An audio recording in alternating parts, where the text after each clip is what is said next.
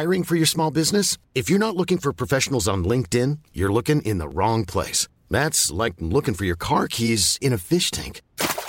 LinkedIn helps you hire professionals you can't find anywhere else, even those who aren't actively searching for a new job but might be open to the perfect role. In a given month, over 70% of LinkedIn users don't even visit other leading job sites. So start looking in the right place. With LinkedIn, you can hire professionals like a professional. Post your free job on linkedin.com/people today. Hei, ennen kuin aloitetaan, haluatko kahvia, smoothieita, täällä on sellaisia vihersmoothieita ja muita tuollaisia. Sitten tuolla selatoa, siellä on, mä katsoin, että siellä on ainakin mustikkakaneli. Tämmöistä syksy. No siis, mähän juuri söin, minkä mä söin? Mä söin bagelin, jossa oli punaista pestoa ja avokadoa, sitten semmoisen smoothie bowlin ja vielä jälkkäriksi pannarin. Niin nyt mua hotsittaisi ehkä amerikaano. Käydään hakemassa amerikaano sul, koska nää tarjoaa. Kiitos Robert Coffee Jugend.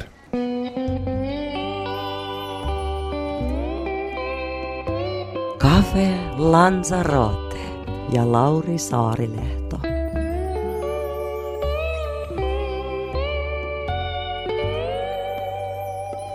Alina Tomnikova, tervetuloa Cafe Lanzarote, kiva kun oot Kiitos. mukana. Hei kun me käytiin hakemassa ne kahvit, niin sä tarjosit mulle itse asiassa mielenkiintoisia kysymyksiä, kun puhuttiin Lanzarotesta siitä, että sä oot nähnyt jotain kuvia itsestäsi lapsen ja sitten kuvitellut, niin kuin mielikuvituksella rakentanut siihen ympärille tarinoita. Millainen työkalu sulla on mielikuvitus?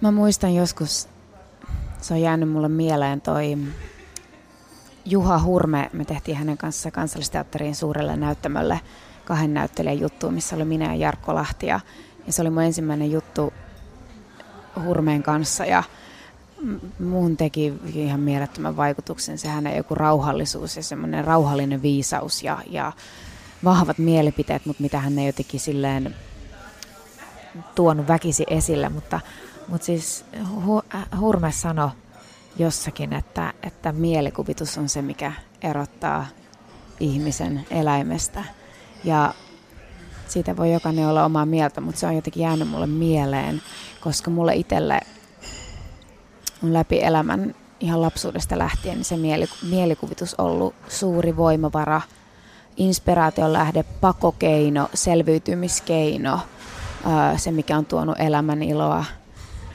Mä hurahdin kirjojen maailmaan aika pienenä, 6-vuotiaana mä opin jo lukemaan mutta sitten vastapäisessä talossa asui mua kerrostalossa 3 vuotta vanhempi Minna Keronen, jolle mä oon ikuisesti kiitollinen. Hän vei mut ensimmäisen kerran Keravan kirjastoon ja se muutti mun elämän. Ja mä rupesin raahaa sieltä siis kokonaisia kirjasarjoja aina kerrallaan. Ja sitten mä kiipesin puuhun ja otin kirjan mukaan ja istuin tunteja puussa.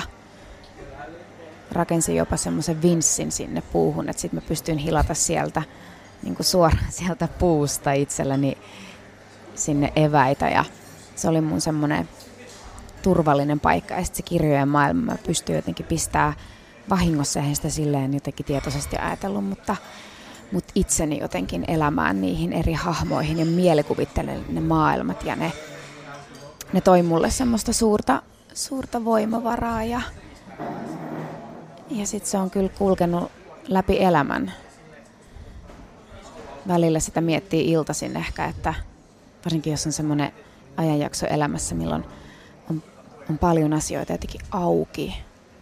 Ja on ehkä semmoisessa omassa jossakin ammatillisessa syklissä semmoisessa uuden luomisvaiheessa, mikä on upeaa ja kiehtovaa. Ja sitten illat on semmoisia mahdollisuuksia, mutta myös vaarallisuuksia hetkiä, milloin jotenkin liskot saattaa rynnätä sitten yhtäkkiä, ottaa pyllystä kiinni ja sitten niin silloin sit toisaalta se mielikuvitus saattaa kääntyä myös semmoiseksi, että alkaa niinku asiat paisuu ja alkaa mielikuvitella erilaisia skenaarioita asioille, että miten kaikki voisi mennä pieleen tai miten niin kun, no yleensä ne sitten siinä liskojen hetkellä on, että miten asiat voi mennä pieleen. Ja sitten taas kun aamulla herää, niin sitten miettii, että mitäköhän sitä oikein tuli mietittyä. Ja sitten se mielikuvitus kääntyykin siihen, että mitä kaikkea ihanaa voisikin tulla. Tämä voi olla aika vaikeakin kysymys, mutta kun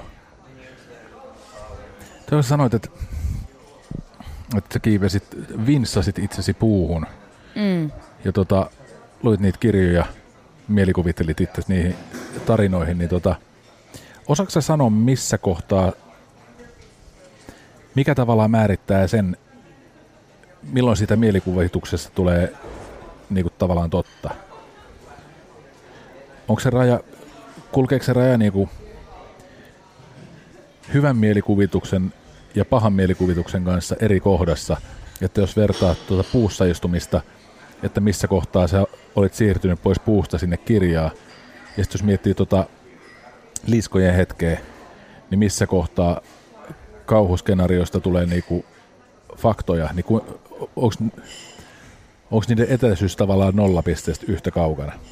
Toi on tosi kiinnostava koska tietyllä tavalla mä koen, että mä pystyn sekunnissa mennä siihen mielikuvitusmaailmaan. Se voi olla siitä hetkestä, kun jos mä nyt avaan kirjan, niin mä niin kuin naps, kun mä alan lukea sitä, jos mä oon semikeskittyneessä tilassa, niin heti ensimmäisistä sanoista mä astun siihen mielikuvitusmaailmaan ja alan nähdä niitä asioita. Tai sitten kun ollaan vaikka kuvauksissa ja ollaan, että kuvaus, hiljaisuus, ääni käy, kamera käy, olkaa hyvä, niin siitä naps, kun mä itseni kautta elän, olen läsnä vilpittömästi omana itsenäni, mutta niissä annetuissa olosuhteissa ja käytän niin kuin kokemusmaailmaani ja mielikuvitustani ja vielä siihen fuusiona se, että mitä juuri siinä hetkessä tapahtuu, niin sehän on niin kuin sekunneista kiinni. Ja sitten sekunneista, kun tulee kiitos, niin periaatteessa mä palaan siitä mielikuvitusmaailmasta tähän. Ja se on tietyllä tavalla, siis niissä hetkissä, milloin ne on niitä kauhuskenaarioita, niin ne tuntuu jotenkin aivan ihan yhtä todelta kuin ne semmoiset ei-kauhuskenaariot. Ja jotenkin niissä hetkissä, kun jotenkin jo puhutaan semmoisesta luovasta tilasta, mä ehkä enemmän jotenkin,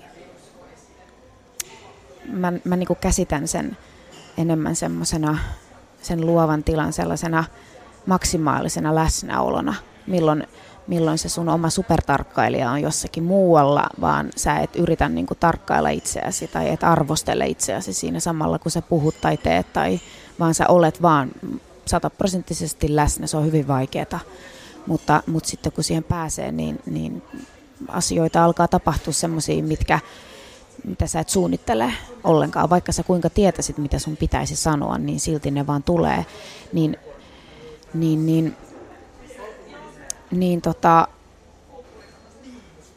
sitten toisaalta silloin mä koen, kun saavuttaa semmoisen maksimaalisen läsnäolon hetken, niin on hyvin herkillä, on hyvin niin kuin auki ja paljas. Ja niin sitten toisaalta myös niissä liskojen hetkissä, niin mitkä mulle tulee aina siis iltaisin, niin silloin koen olevani myös jotenkin hyvin suojaton ja paljas. Ja jotenkin mä en tiedä mitä sä oot mieltä, mulle ainakin nukkumaan meno on niin kuin yksityisin hetki ja tietyllä tavalla siinä hetkessä ei ole mitään väliä, että nukkuuko siinä sun vieressä joku toinen. Koska mä itse koen, että se nukkumisen hetki, se on se hetki, milloin sä kohtaat itsesi täysin. Niin siinä ei voi enää pakoilla mitään. Mulla toki ihmiset on niin erilaisia ja mä oon hyvin kateellinenkin välillä semmoisille ihmisille, jotka pystyy silleen, ai katsos, kello on 11, menen nukkumaan, hyvää yötä ja sitten alkaa nukkua ja se tapahtuu. se on niin kuin, että mä oon nyt 31 vuotta ja mä oon opetellut nukkumista 31 vuotta. Alan ole siinä jo ihan suht ok välillä. mutta se oma mielen niin kuin maisema kyllä heijastuu siihen nukahtamishetkeen vahvasti. Meillä on se ero, että mä en ole kateellinen niille, jotka pystyy katsomaan, että jaha, on aika nukkua ja sitten ne nukkuu. Koska mä en ymmärrä, mille mä olisin kateellinen. Mä en tunnista maailmaa. Musta on jotenkin mahdoton. Ei silleen voi päättää, että nukahtaa, mutta jotkut voi. Niin, jotkut voi. On käsittämätöntä. Se on. Niin. Mikä? Me puhuttiin mielikuvituksesta. Joo, mä nyt haluan tarttua tähänkin, kun sä sanoit, että sä oot oppinut nukkumisjuttua, niin mikä sun taikavoima, mikä sun vahvuus on nukkumisessa? Mun vahvuus on se, ja luotetaan nyt tähän, että kuten sanoin ääneen, niin se ei katoa, mutta siis mulla on semmoinen niin kuin vahvuus on ehkä se, että sit kun mä joskus eventually nukahdan, niin vaikka mä sit heräilisin keskellä yötä tai jotain, niin mä pystyn kyllä sitten saamaan uudestaan unen päästä kiinni ja tarvittaessa mä pystyn nukkua pitkään.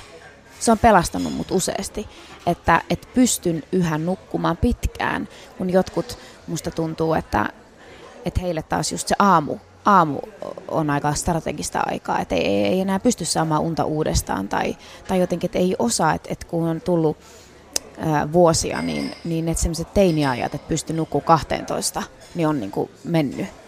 Niin mä tarvittaessa pystyn nukkumaan niin kuin 10 tai 11 asti. Tiedätkö niitä tyyppiä, jotka pystyy nukkumaan yli puolen päivää 2? No sitten, kyllä mä tiedän, mutta niihin mä en enää lukeudu. Lukeuduin joskus, mutta en pysty. Se jotenkin, mikä siinä sitten, joku semmoinen omatunto, että nyt on mennyt päivää liikaa, niin herättää. Kyllä 10 on semmoinen henkinen raja, että niin sen kun ylittää, niin tuntee itse huonoksi. Tai mä tunnen itteni huonoksi ihmiksi. Jos nukkuu pidempään kuin 10, niin se on niin kuin liian paljon.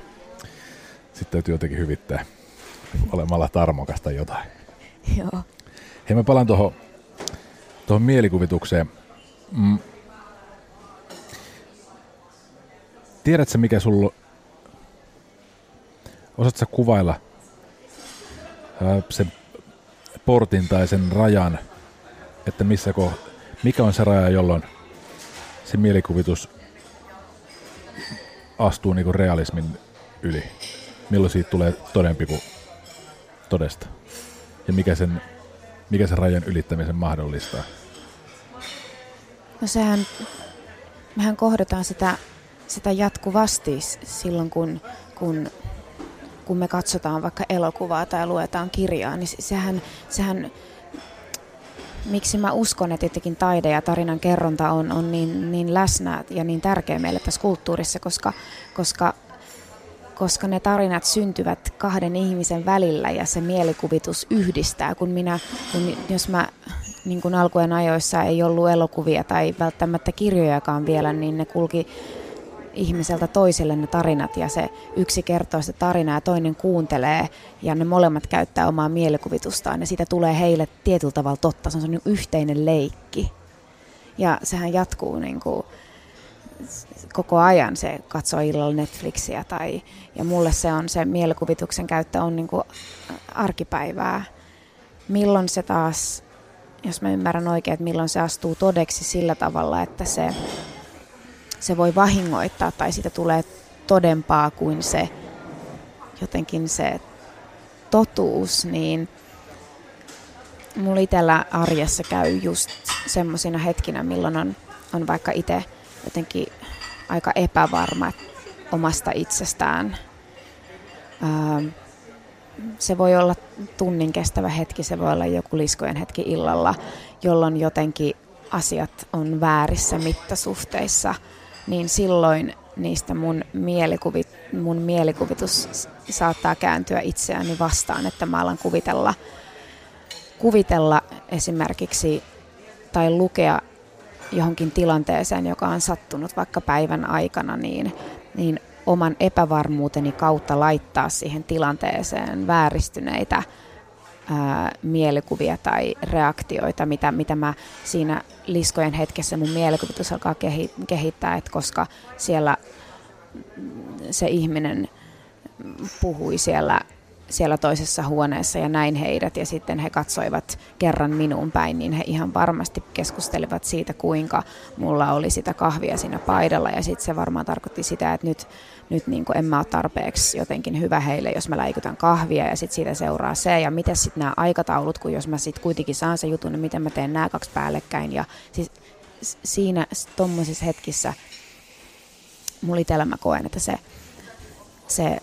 se aina johtuu siitä semmoisesta omasta niin kuin epävarmuuskohtauksesta, jolloin sitten se mielikuvitus alkaa kehittää tuommoisia itselleen pelottavia skenaarioita, jolloin ne tuntuvat siinä hetkessä todelta.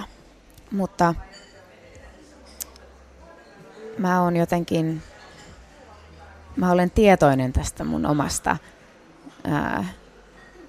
tämmöisestä reaktiosta, mikä joskus syntyy iltaisin varsinkin, niin kun mä tiedostan sen, niin mä en enää samalla tavalla, mä en niin kuin pelästy sitä, enkä mä pystyn jotenkin katkaisemaan sen virran, se on pohjat, se on niin kuin loppumaton se liskojen virta, niin mä pystyn nykyisin pakottaa itteni sanoa, että toi ei ole totta. Miten se tapahtuu? Pysäytys. No, joskus mä aloin syödä purkkaa ihan hirveästi. Jotenkin se konkreettinen semmoinen, että nyt minä olen tässä ja mä nyt syön purkkaa. Sitten tulee tää ääni ja tää maistuu tältä ja palauttaa mut semmoiseen, että hei, come on. Joskus mä herätän mun miehen yöllä. Mä puhun sillä ääneen niitä juttuja ja sitten mä tajun, että Herra Jumala, tää on ihan jotain paskaa. Tähän tää on totta.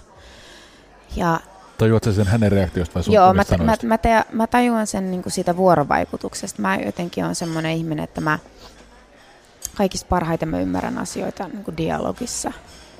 Ja aina sitä dialogia ei voi käydä tai ei myöskään halua jotenkin aina raskauttaa, niin sitä voi käydä myös itsensä kanssa niin kuin äänettömästi. Niin kuin käydä sitä dialogia itsensä kanssa, mutta tommosissa hetkissä mä tajun sen puoliksi siitä, mitä mä itse sanon, ja sitten puoliksi siitä, mitä mun niin kuin puoliso mulle sanoo. Ja mulla on yksi semmoinen hetki, siitä on ehkä jo vuosi aikaa, oli muistaakseni just tämmöinen joku öinen liskojen hetki, ja se oli mulle siinä hetkessä täysin totta. Mua jotenkin itketti ja kaikki asiat jotenkin yhtäkkiä tuntui ihan hirveän suurilta. Ja mä herätin mun miehen ja aloin puhua sille näitä asioita. Ja siis herätin näin keskellä yötä ja sitten hän oli väsynyt ja kuunteli mua pitkään ja silitti mun tukkaa. Ja kunnes sitten mä en vaan saanut sitä pysäytettyä, se vaan jatkui, kunnes hän sanoi mulle, Lauri sanoi mulle, että Alina, sä et oo niin ainutlaatuinen. Ja mä muistan sen, mä olin, että mitä, että miksi se tommoista, että mä haluaisin, että hän lohduttaa mua, sanoo kuinka ainutlaatuinen mä nimenomaan olen. Ja sitten hän niin kuin jatkoi siihen, että sulla on noita murheita ja huolia, mutta et sä oo niin ainutlaatuinen, että sä olisit yksin. Että sä olisit ainut, jolla joskus tulee tommosia ajatuksia. Että sä on noina sun liskojen hetkinesi niin kuin yksin. Että se on ainoa maailmassa, jolle tollasia tulee. Jotenkin se semmoinen outo, tommoinen ristiriitainen ajatus, että itse asiassa mä en oo niin ainutlaatuinen näinen mun murheineni. Niin se jotenkin helpotti mua ihan hirveästi. Ja mä tunnistin siinä jonkun semmoisen, miksi mä tykkään asua kaupungissa. Mä tykkään asua kaupungissa siksi, että kun on illalla vaikka kotona ja mietiskelee tai jotain, niin sitten ei tarvitse mitään muuta kuin katsoo ikkunasta ulos ja näkee siellä jonkun ihmisen kävelevän. Tai joku yksi ikkuna on päällä, niin kuin valo. Ja sitten sun tulee, että niin totta, itse en mä olekaan yksin maailmassa. Nämä on ihan taas kakkaa nämä mun ajatukset täällä, että mä oon yksin. Tää on niin big deal. Niin toi jotenkin osui siihen samaan. Ja se oli tosi hienosti sanottu, mitä se silloin mulle sanoi. Mä palaan useasti tohon viisauteen.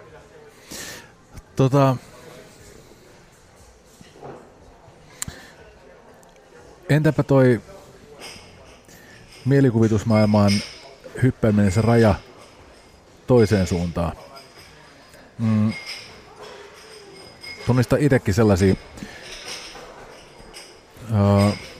en tietenkään osaa sanoa kuinka iso osa siinä on niin kuin vuorovaikutuksellisuutta, että on elokuvia, on kirjoja, jotka on vaan niin kuin tekstiä tai tiedätkö se, että sä oot kattonut tunnin elokuvaa ja mietit, että niin toi on se, joka oli siinäkin. Että sä et niinku ole siinä elokuvan maailmassa, vaan sä näet sen niinku tavallaan ne näyttelijät ja näin edespäin, tai sillä tavoin, että sä et vaan ole siellä kirjan maailmassa. Luet, ymmärrät mitä siinä sanotaan, mutta sä et pääse siinä maailmaan. Eli toisin sanoen mä oon itse koen olevan riippuvainen tavallaan vaikka nyt sitten sen kirjan hyvyydestä sillä tavoin, että se teksti on niinku jotenkin vetävää tai että se teksti on jotenkin semmoista, että se kutsuu mut tavallaan sinne maailmaan. Että mä en pysty vaan niinku marssimaan sinne. Mutta jos toi on sulla tollainen vahvuus, että sä pääset tolla tavoin tonne mielikuvitusmaailmaan, niin ostat sanoa miksi? Miksi sä pystyt menemään noin tavallaan? No mun ammatissa se on varmaan ihan sitä, että tietyllä lailla se on mulle luontaista, mutta myös mä oon tehnyt sitä niin kauan. Se on niin kuin napsusta jotenkin musta tuntuu, että se mielikuvitusmaailma tietyllä tavalla käynnistyy. Ja mä oon tosi kiitollinen, että mä se oli mulle itselle henkilökohtaisesti tärkeää, että mä sain käydä sen niin kuin teatterikorkeakoulun, joka valmisti mua siihen ammattiin, koska mä löysin sieltä työkaluja itselleni niihin hetkiin, kun ei ole luova hetki, tai mieluummin olisi kotona, tai väsyttää, tai on jotain muuta mielessä, niin mä löysin konkreettisia niin kuin työkaluja, jotka on jokaisella taiteentekijällä omat, että miten itsensä käynnistää. Kerro ihmeessä, minkälaisia sun on? Ne vaihtelee, mutta se saattaa olla, joku saattaa olla esimerkiksi semmoinen, joka mä saatan ihan tosi hetkeksi pysähtyä miettiä jotakin yhtä asiaa, mistä mä oon kiitollinen siinä hetkessä.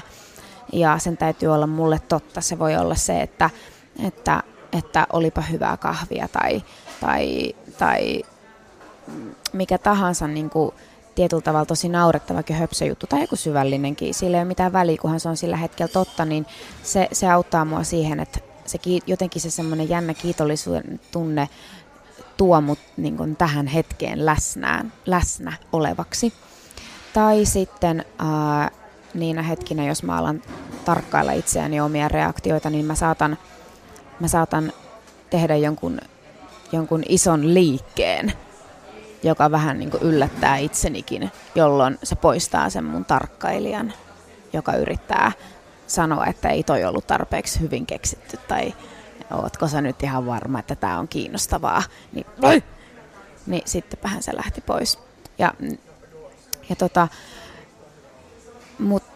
Niin kuin ammatissa jotenkin se on sitä sekä, mistä mä oon tosi kiitollinen, että on saanut tehdä paljon niin, että siihen on niin kuin harjautunut käyttämään sitä mielikuvitusta ja sä pääset siihen niin kuin mielikuvituslähteeseen, sä laitat itsesi siihen töpseliin ja sieltä se lähtee, jos ei lähde, niin sitten, no sä et ole siinä yksinä, siellä on ohjaaja, joka sua auttaa ja vastanäyttelijät ja sitten nämä sun omat keinot.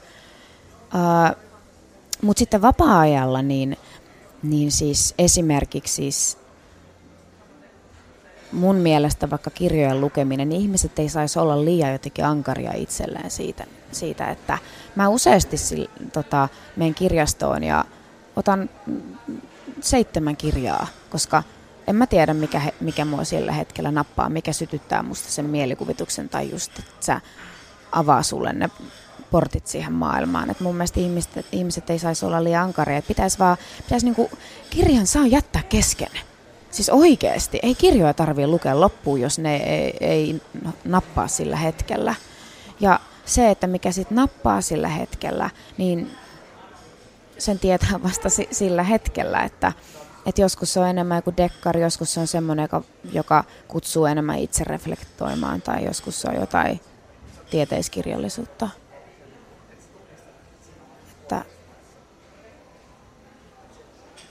Ja joskus tuntuu, että jos on vaikka paljon töitä, eli paljon olen niin kuin läsnä oman kehon ja omien ajatuksien ja oman mielikuvituksen ja tunteiden kanssa, niin silloin useasti vapaa-ajalla töiden jälkeen niin tekee mieli vähän nollata, mutta en pysty katsomaan mitään, joka vaatii hirveästi omaa mielikuvitusta tai itsensä likoon laittamista. Ja silloin katson jotain hyvin tuttua, jotain mikä ei hirveästi kutkuta millään tavalla.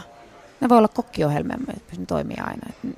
Niissä on ihan, paitsi ne pudotusosiot ovat liian pelottavia, että niitä en katso, mutta se ruoan laittaminen on ihan tarpeeksi actionia. Ja sitten jos on vähän vapaita päiviä, niin silloin sitten taas pystyy katsoa jotain vähän haastavampaa. Onko sulla missään olemassa ajatustyhjiötä? Siis semmoista paikkaa, missä tuli mieleen tuosta kokkiohjelmasta, kun sanoit. Mä rupesin miettimään, että miksi joku kokkiohjelma, että mitä se ihan tarkalleen ottaen mahtaa antaa. Tai miksi se kokkiohjelma on työpäivän jälkeen just jotenkin hyvä. Sitten rupesin miettimään, että varmaan just kun sanoit, että se ei niinku,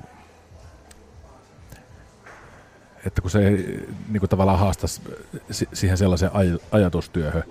Niin se ei jotenkin, se ei vaadi multa sitä, että mä niinku tutustun hirveästi välttämättä niihin. Jos on joku tuttu kokki tai jos siellä on jotain kisaajia, niin tietyllä tavalla mun ei tarvii hirveästi tutustua niihin päähenkilöihin. Mun ei tarvii jotenkin olla hirveästi niin kuin läsnä omien tunteitteni kanssa. Kuin versus, että jos katsoo jotain hyvin, hyvin kiinnostavaa tai jotain draamaa tai jotain tämmöistä, niin sehän syntyy todeksi. Se draama tai komedia tai tämmöinen fiktio, se syntyy todeksi siinä, kun me katsomme sitä. Siinä minun katsojana, minun vuorovaikutus siihen teokseen, niin se synnyttää sen ja se on jokaiselle erilainen, koska me ollaan erilaisia ihmisiä, niin tietyllä tavalla. Ja nehän rakennetaan tietenkin silleen, että se synnyttäisi meissä katsojissa jotain tunnereaktioita tai että me jollakin tavalla imeydyttäisiin siihen mukaan ja me pystytään imeytyä siihen sitä kautta, että me laitamme itsemme edes vähän likoon ja avaamme itsemme sille ohjelmalle. Niin aina sitä jaksa tehdä, niin kokkiohjelmat siinä on vaan ne kiinnostavat tyypit, joilla voi olla hauskat olemukset tai jotain ja sitten tekee sitä ruokaa ja vielä paremmin, jos ne on jotenkin siihen sitoutuneita niin tietyllä tavalla mun ei tarvitse katsoa mitään muuta. Ja mä en hirveästi laita itse ruokaa, että mun mies on hyvä laittaa ruokaa. Niin jotenkin mulle ei liity siihen mitään semmoista, että voi kun minäkin olisin noin jotain. Tai siis se on hirveän niinku rentouttava katsoa.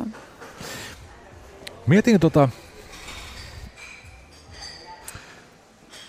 viittaan nyt ennen kaikkea tällä pisteellä tuohon sun työhön, mutta mä luulen, että tässä on kuitenkin se ihmisyys on myös niin kauhean keskeisessä asiassa tai osassa. Mietin niinku, vitsi, tää on jotenkin hankala nyt sanottaa, mutta niinku tavallaan se, että miksi just sinä olet tossa niinku tavallaan tossa sijainnissa, missä sä oot? Mikä sinussa on se, joka on kuljettanut sut siihen pisteeseen, jossa sä oot? Niinpä. Mä uskon, että meidän elämä on jotenkin summa jotain sattumuksia, jotain semmoista, niin samalla jotenkin vaan sattumia ja sitten samalla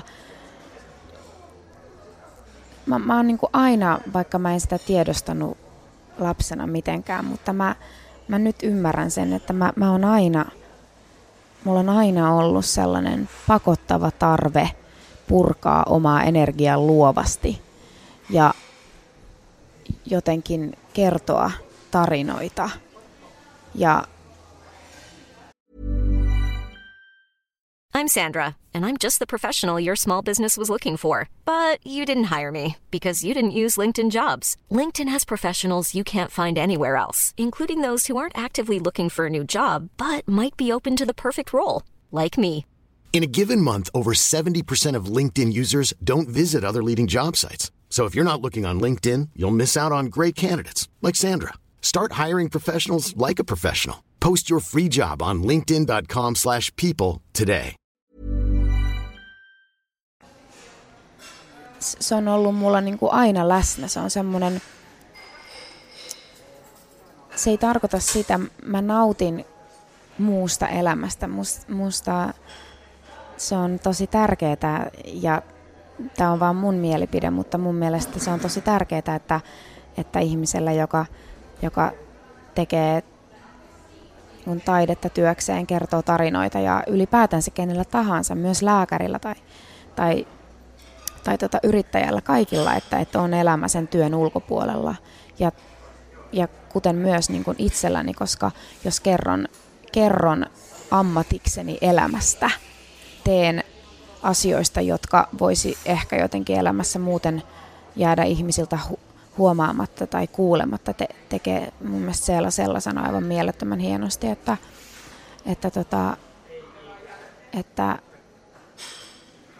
taidetta ja taiteen tekeminen on sitä, että tekee näkymättömästä näkyvää ja hiljaisesta kuultavaa, ja se on mun mielestä tosi hienosti sanottu, niin jos tekee sitä ammatikseen, niin täytyy muistaa myös elää ja kokea, jotta sitten voi kertoa tarinoita. Mutta silti jotenkin se, mikä on ollut mulla myös niin kuin tässä aikuisiällä, semmoinen, että on pitänyt myös opetella luoda rajoja, koska mulle se taiteen tekemisen maailma, joka syntyi vahingossa jotenkin silloin lapsena, niin oli tosi tärkeä, semmoinen henkisesti tosi tärkeä ja rakas paikka. Siitä tuli mulle perhe, että mulla on tosi rakastavat vanhemmat ja mua on rakastettu aina tosi paljon ja mulla on aina kannustettu ja mä oon saanut olla aina semmoinen kuin mä oon halunnut olla. Että mun vanhempien välillä ei ollut asiat yksinkertaisia ja oli niinku useasti semmoinen niinku, ahdistava tunnelma kotona ja riitelyä ja sitten he lopulta erosivatkin, mikä oli heillä kyllä hyvä, että ovat onnellisempia niin kuin omillaan. Mutta se sattumoisin, että mulla oli tollainen olosuhde kotona, niin se, että mä aloin lukea niitä kirjoja, niistä tuli mulle turva. Se, että mut pakotettiin semmoiseen, mutta ajateltiin, että ehkä toi lapsi pääsisi tuommoisesta sosiaalisesta arkuudesta ja ulinaksi minua sanottiin, kun itkin joka paikassa, koska olin niin pelokas, olin aina isän jalassa kiinni, niin sitten kun mut jotenkin laitettiin semmoiseen teatterikerhoon 11-vuotiaana, että joskohan mä nyt siitä sitten tokenisin, niin sehän oli ihan hirveetä ja jotenkin, mutta sitten se kun mä vahingossa sinne jotenkin jouduin ja niistä mä tajusin sen maailman, että mulla on täällä hyvä olla, täällä mä voin olla turvassa tämän mielikuvituksen takana, mutta silti oma itseni ja turvassa ja mitä tahansa. Ja sitten kun mä pikkuhiljaa sattumoisin pääsin mukaan pieniin ammattituotantoihin ja niistä tuli mulle sellainen turvallinen perhe, niin yhtäkkiä siitä tarinan kertomisesta, siitä mielikuvituksesta tuli niin tärkeä. Ja se on niin suuri osa minua. Mä en pysty kuvittelemaan, että mä tekisin mitään muuta. Vaikka siis totuus on se, että mä rakastan listojen tekemistä, kielten opiskelua. Mä rakastin opiskelua. Mä tykkään siitä, kun asiat tehdään just eikä niin kuin melkein. Ja mä tykkään kirjoittamisesta. Mä tykkään, niin kuin, mä ajattelin, että mä voisin olla joskus tulkki tai opettaja. Mutta en mä oikeasti sitä, mä oon aina halunnut olla taiteilija tai kertoa tarinoita. Mutta se on toisaalta sitten aikuisiellä tuonut mukanaan myös sen, että on täytynyt opetella pystyä määrittämään itsensä muunkin kuin taiteen tekemisen kautta, vaan se, että minä olen minä. Ja tällä mä en tarkoita sitä, että jotenkin minä hukkaan itseni erilaisiin rooleihin, mitä näyttelen. Ei, vaan ehkä enemmän se, että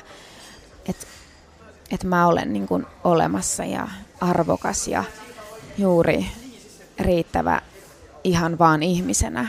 Ja ettei vaan määrittäisi itseään työnsä kautta. Niin se on ollut jotenkin se, mitä niin kuin on täytynyt opetella ja opettelee, koska se työ on enemmän kuin työ, se on intohimo ja se on tietyllä tavalla mun elämä. Mutta se on ihan mieletöntä, mitä se tekee, kun pystyy suhtautua työhönsä, jota kohtaan on niin suuri intohimo, niin semmoisella keveydellä.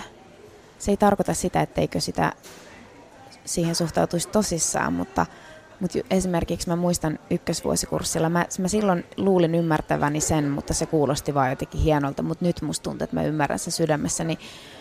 Vesa Vierikko oli vielä professorina näyttelijä siellä teatterikorkeakoulussa ja hän sanoi, että me näyttelijät, me ollaan kuin aikuisia, jotka leikkii tässä hiekkalaatikolla. Ja tosissaan leikkii siinä hiekkalaatikolla, mutta se on niin kuin tämmöistä leikkiä. Niin mä oon ymmärtänyt sen, että se semmoinen pieni semmoinen keveys, millä suhtautuu siihen omaan työhön, niin se on vaan hyvä.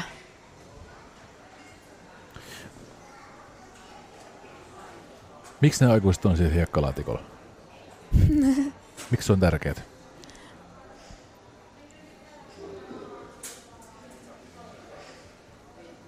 No nyt jos mä alan sitä miettiä, niin mä näen sen niin, että jos on hiekkalaatikko, niin siinä on ensinnäkin siinä on jotkut raamit. Se hiekkalaatikko ei voi olla vaan, paitsi jos joku Saharan autiomaa, mutta siihenkin voisi kuvitella, että siihen piirretään silleen viivat, että tämä on nyt tämä meidän hiekkalaatikko.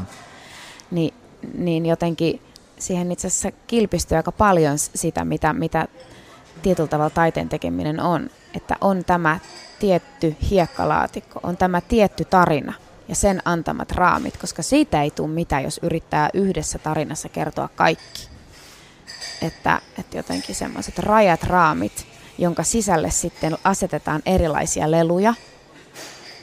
Että on tämä punainen traktori ja sitten siinä on se työryhmä, on näyttelijäkollegat, jotka istuu sen laidalla ja on ohjaaja.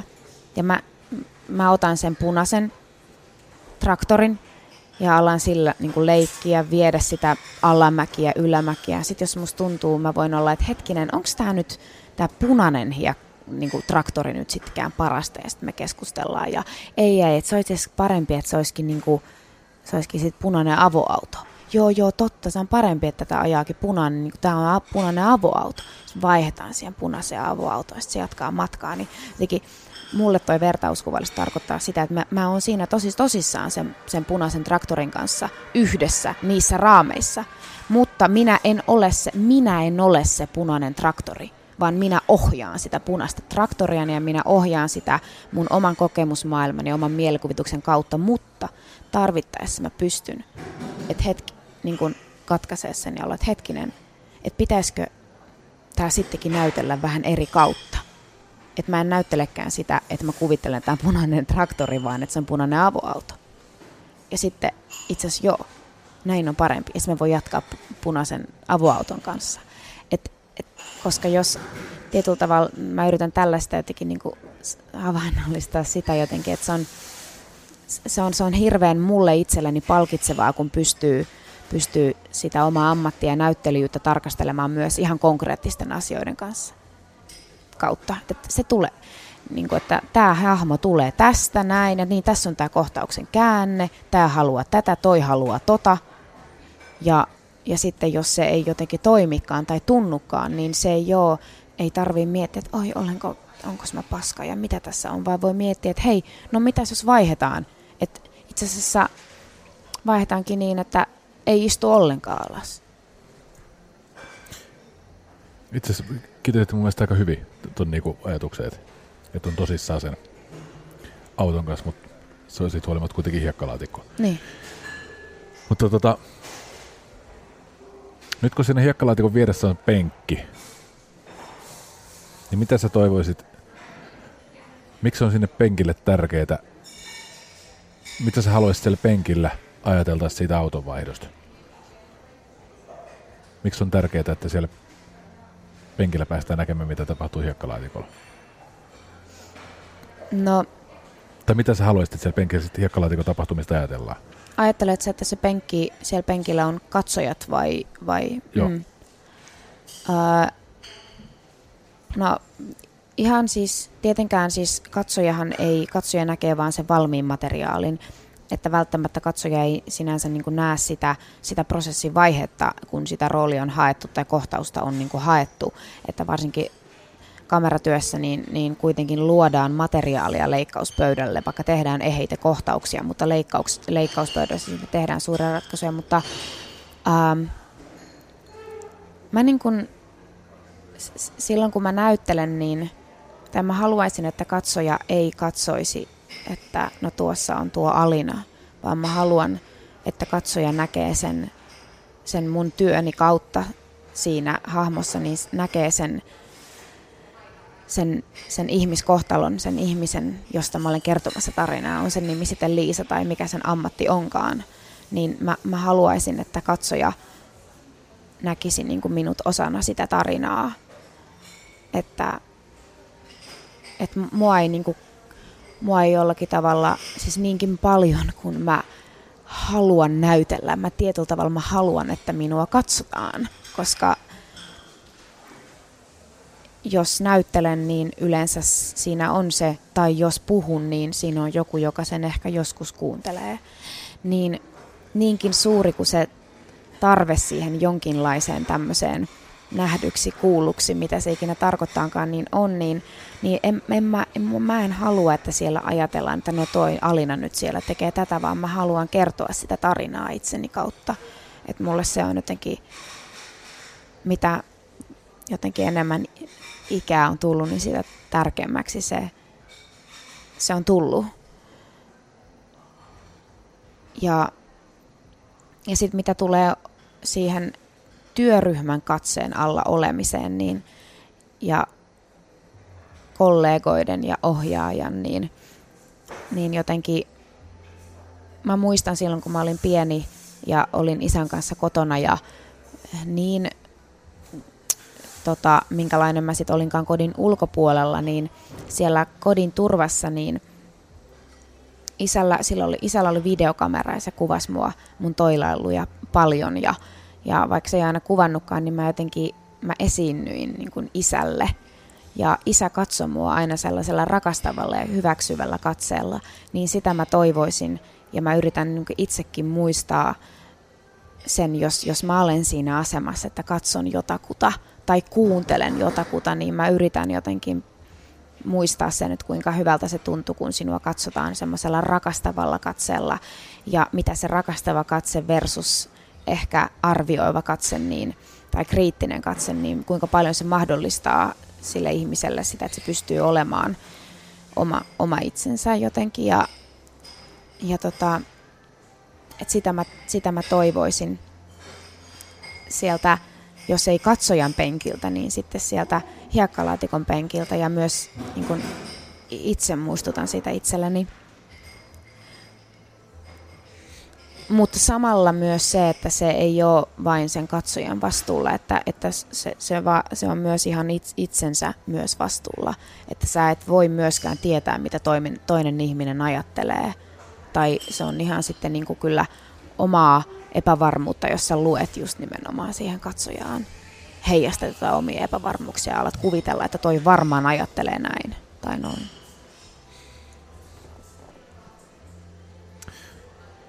Mitä sä luulet, että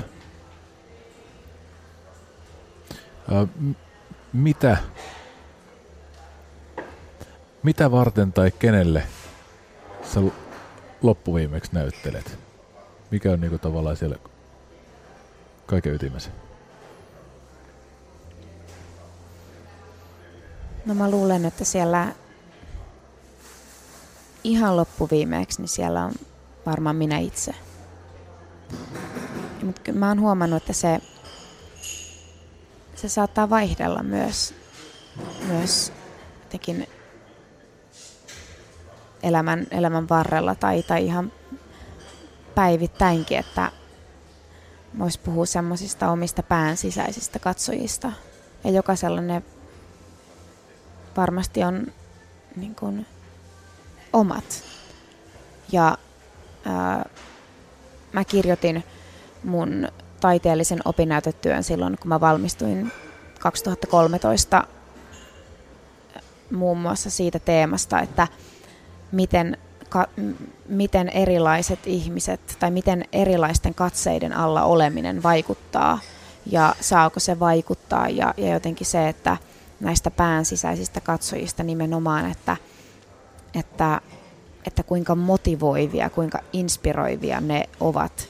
Että jos sä vaikka kuvittelet, että sun joku ihminen, jota sä rakastat, näkisi tämän, kuinka ihanalta se voi tuntua, kuinka suurta rauhaa ja lämpöä ja semmoista uskoa se voi antaa sun omaan tekemiseen versus, että sä kuvittelet sinne jonkun ihmisen, jolle sä haluaisit näyttää, että kuinka taitava sä olet, niin mitä se voi tehdä sinulle. Se voi, ainakin itse olen kokenut joskus, että se pahimmillaan niin kun, se lukitsee ja se sun mielikuvittelema pään sisäinen katsoja, niin se aiheuttaa sen, että yhtäkkiä mikään, mitä sä teet, ei ole riittävää. Ja niin se on jotenkin, se on aika paljon itsestä kiinni. Ja nyt tällä hetkellä, kun mä kirjoitan, niin mä oon huomannut, että mä en pysty kirjoittamaan millään muulla kuin tavalla kuin sillä, että mä mietin, että mikä minusta olisi kiinnostavaa.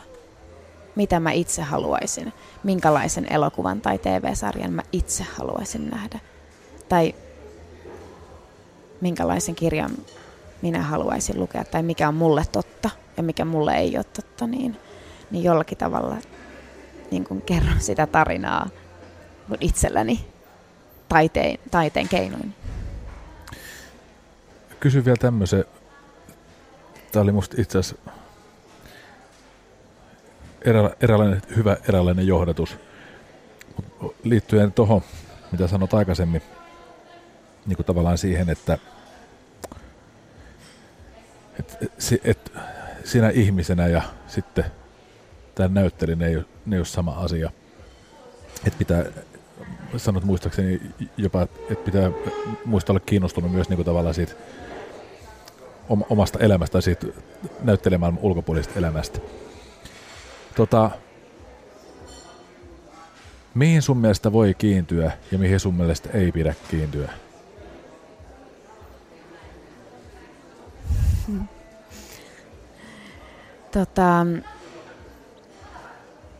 No esimerkiksi tällä hetkellä mä oon hyvin kiintynyt viiliin, koska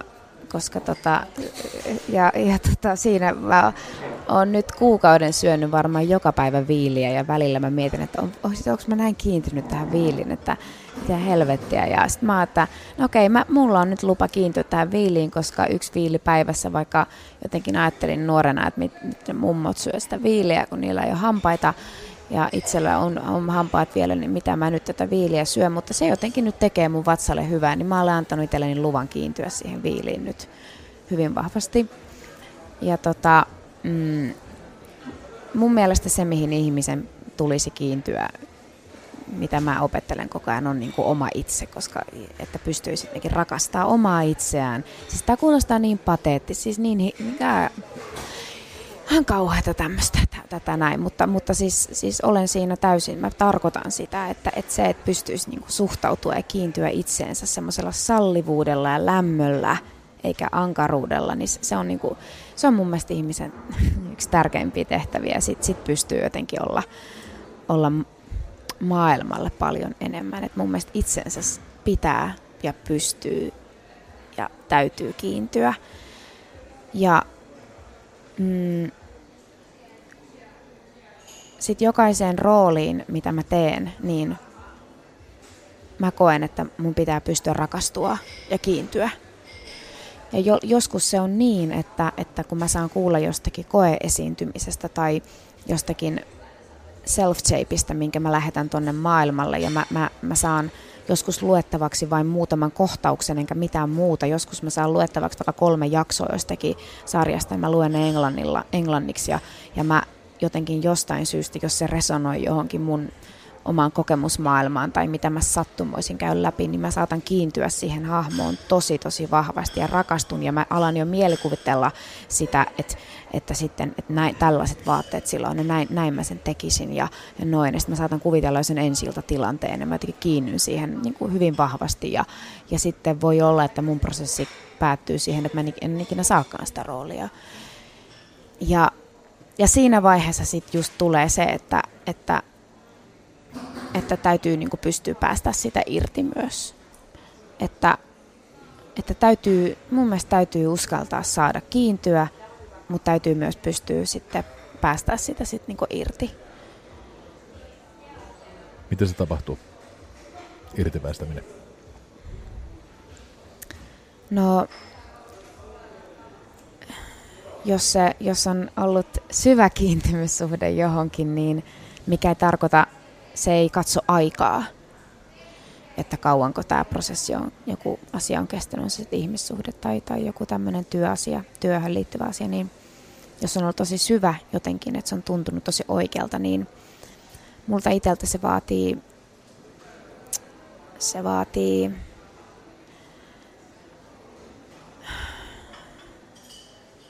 kyyneliä. Se vaatii sitä, että on muutamia ihmisiä, joille siitä uskaltaa puhua, niistä kaikista noloistakin tuntemuksista, mitä siihen voi liittyä. Ja sitten se vaatii sitä, että niin, se vaatii sitä hetkellistä semmoista, että pystyy, vaikka se on se sitten 5 minuuttia tai on se puoli päivää tai mitä, niin jotenkin uskaltaa kohdata sen, että tämä tuntuu nyt paskalta ja mua itkettää. Ja sitten kun sen antaa tulla, niin sitten ymmärtää, että itse asiassa mitä kaikkia hienoja asioita mulla on. Ja sitten pystyy taas keskittyä siihen todellisuuteen. Ja jotenkin uskoo, että silläkin, että se nyt ei jotenkin, että mun pitää nyt sitä luopua, niin se jotenkin ei ole sitä, että se aika olisi hukkaan heitetty, vaan silläkin oli joku merkitys. Alina Tomnikova, kiitos. Kiitos.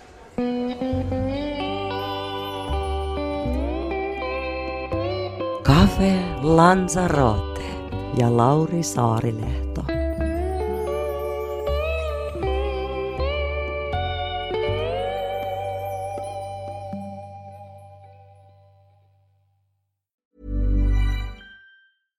Hey, it's Paige DeSorbo from Giggly Squad. High quality fashion without the price tag. Say hello to Quince. I'm snagging high-end essentials like cozy cashmere sweaters, sleek leather jackets, fine jewelry, and so much more. With Quince being 50 to 80% less than similar brands. And they partner with factories that prioritize safe, ethical, and responsible manufacturing. I love that. Luxury quality within reach. Go to quince.com/style to get free shipping and 365-day returns on your next order. Quince.com/style.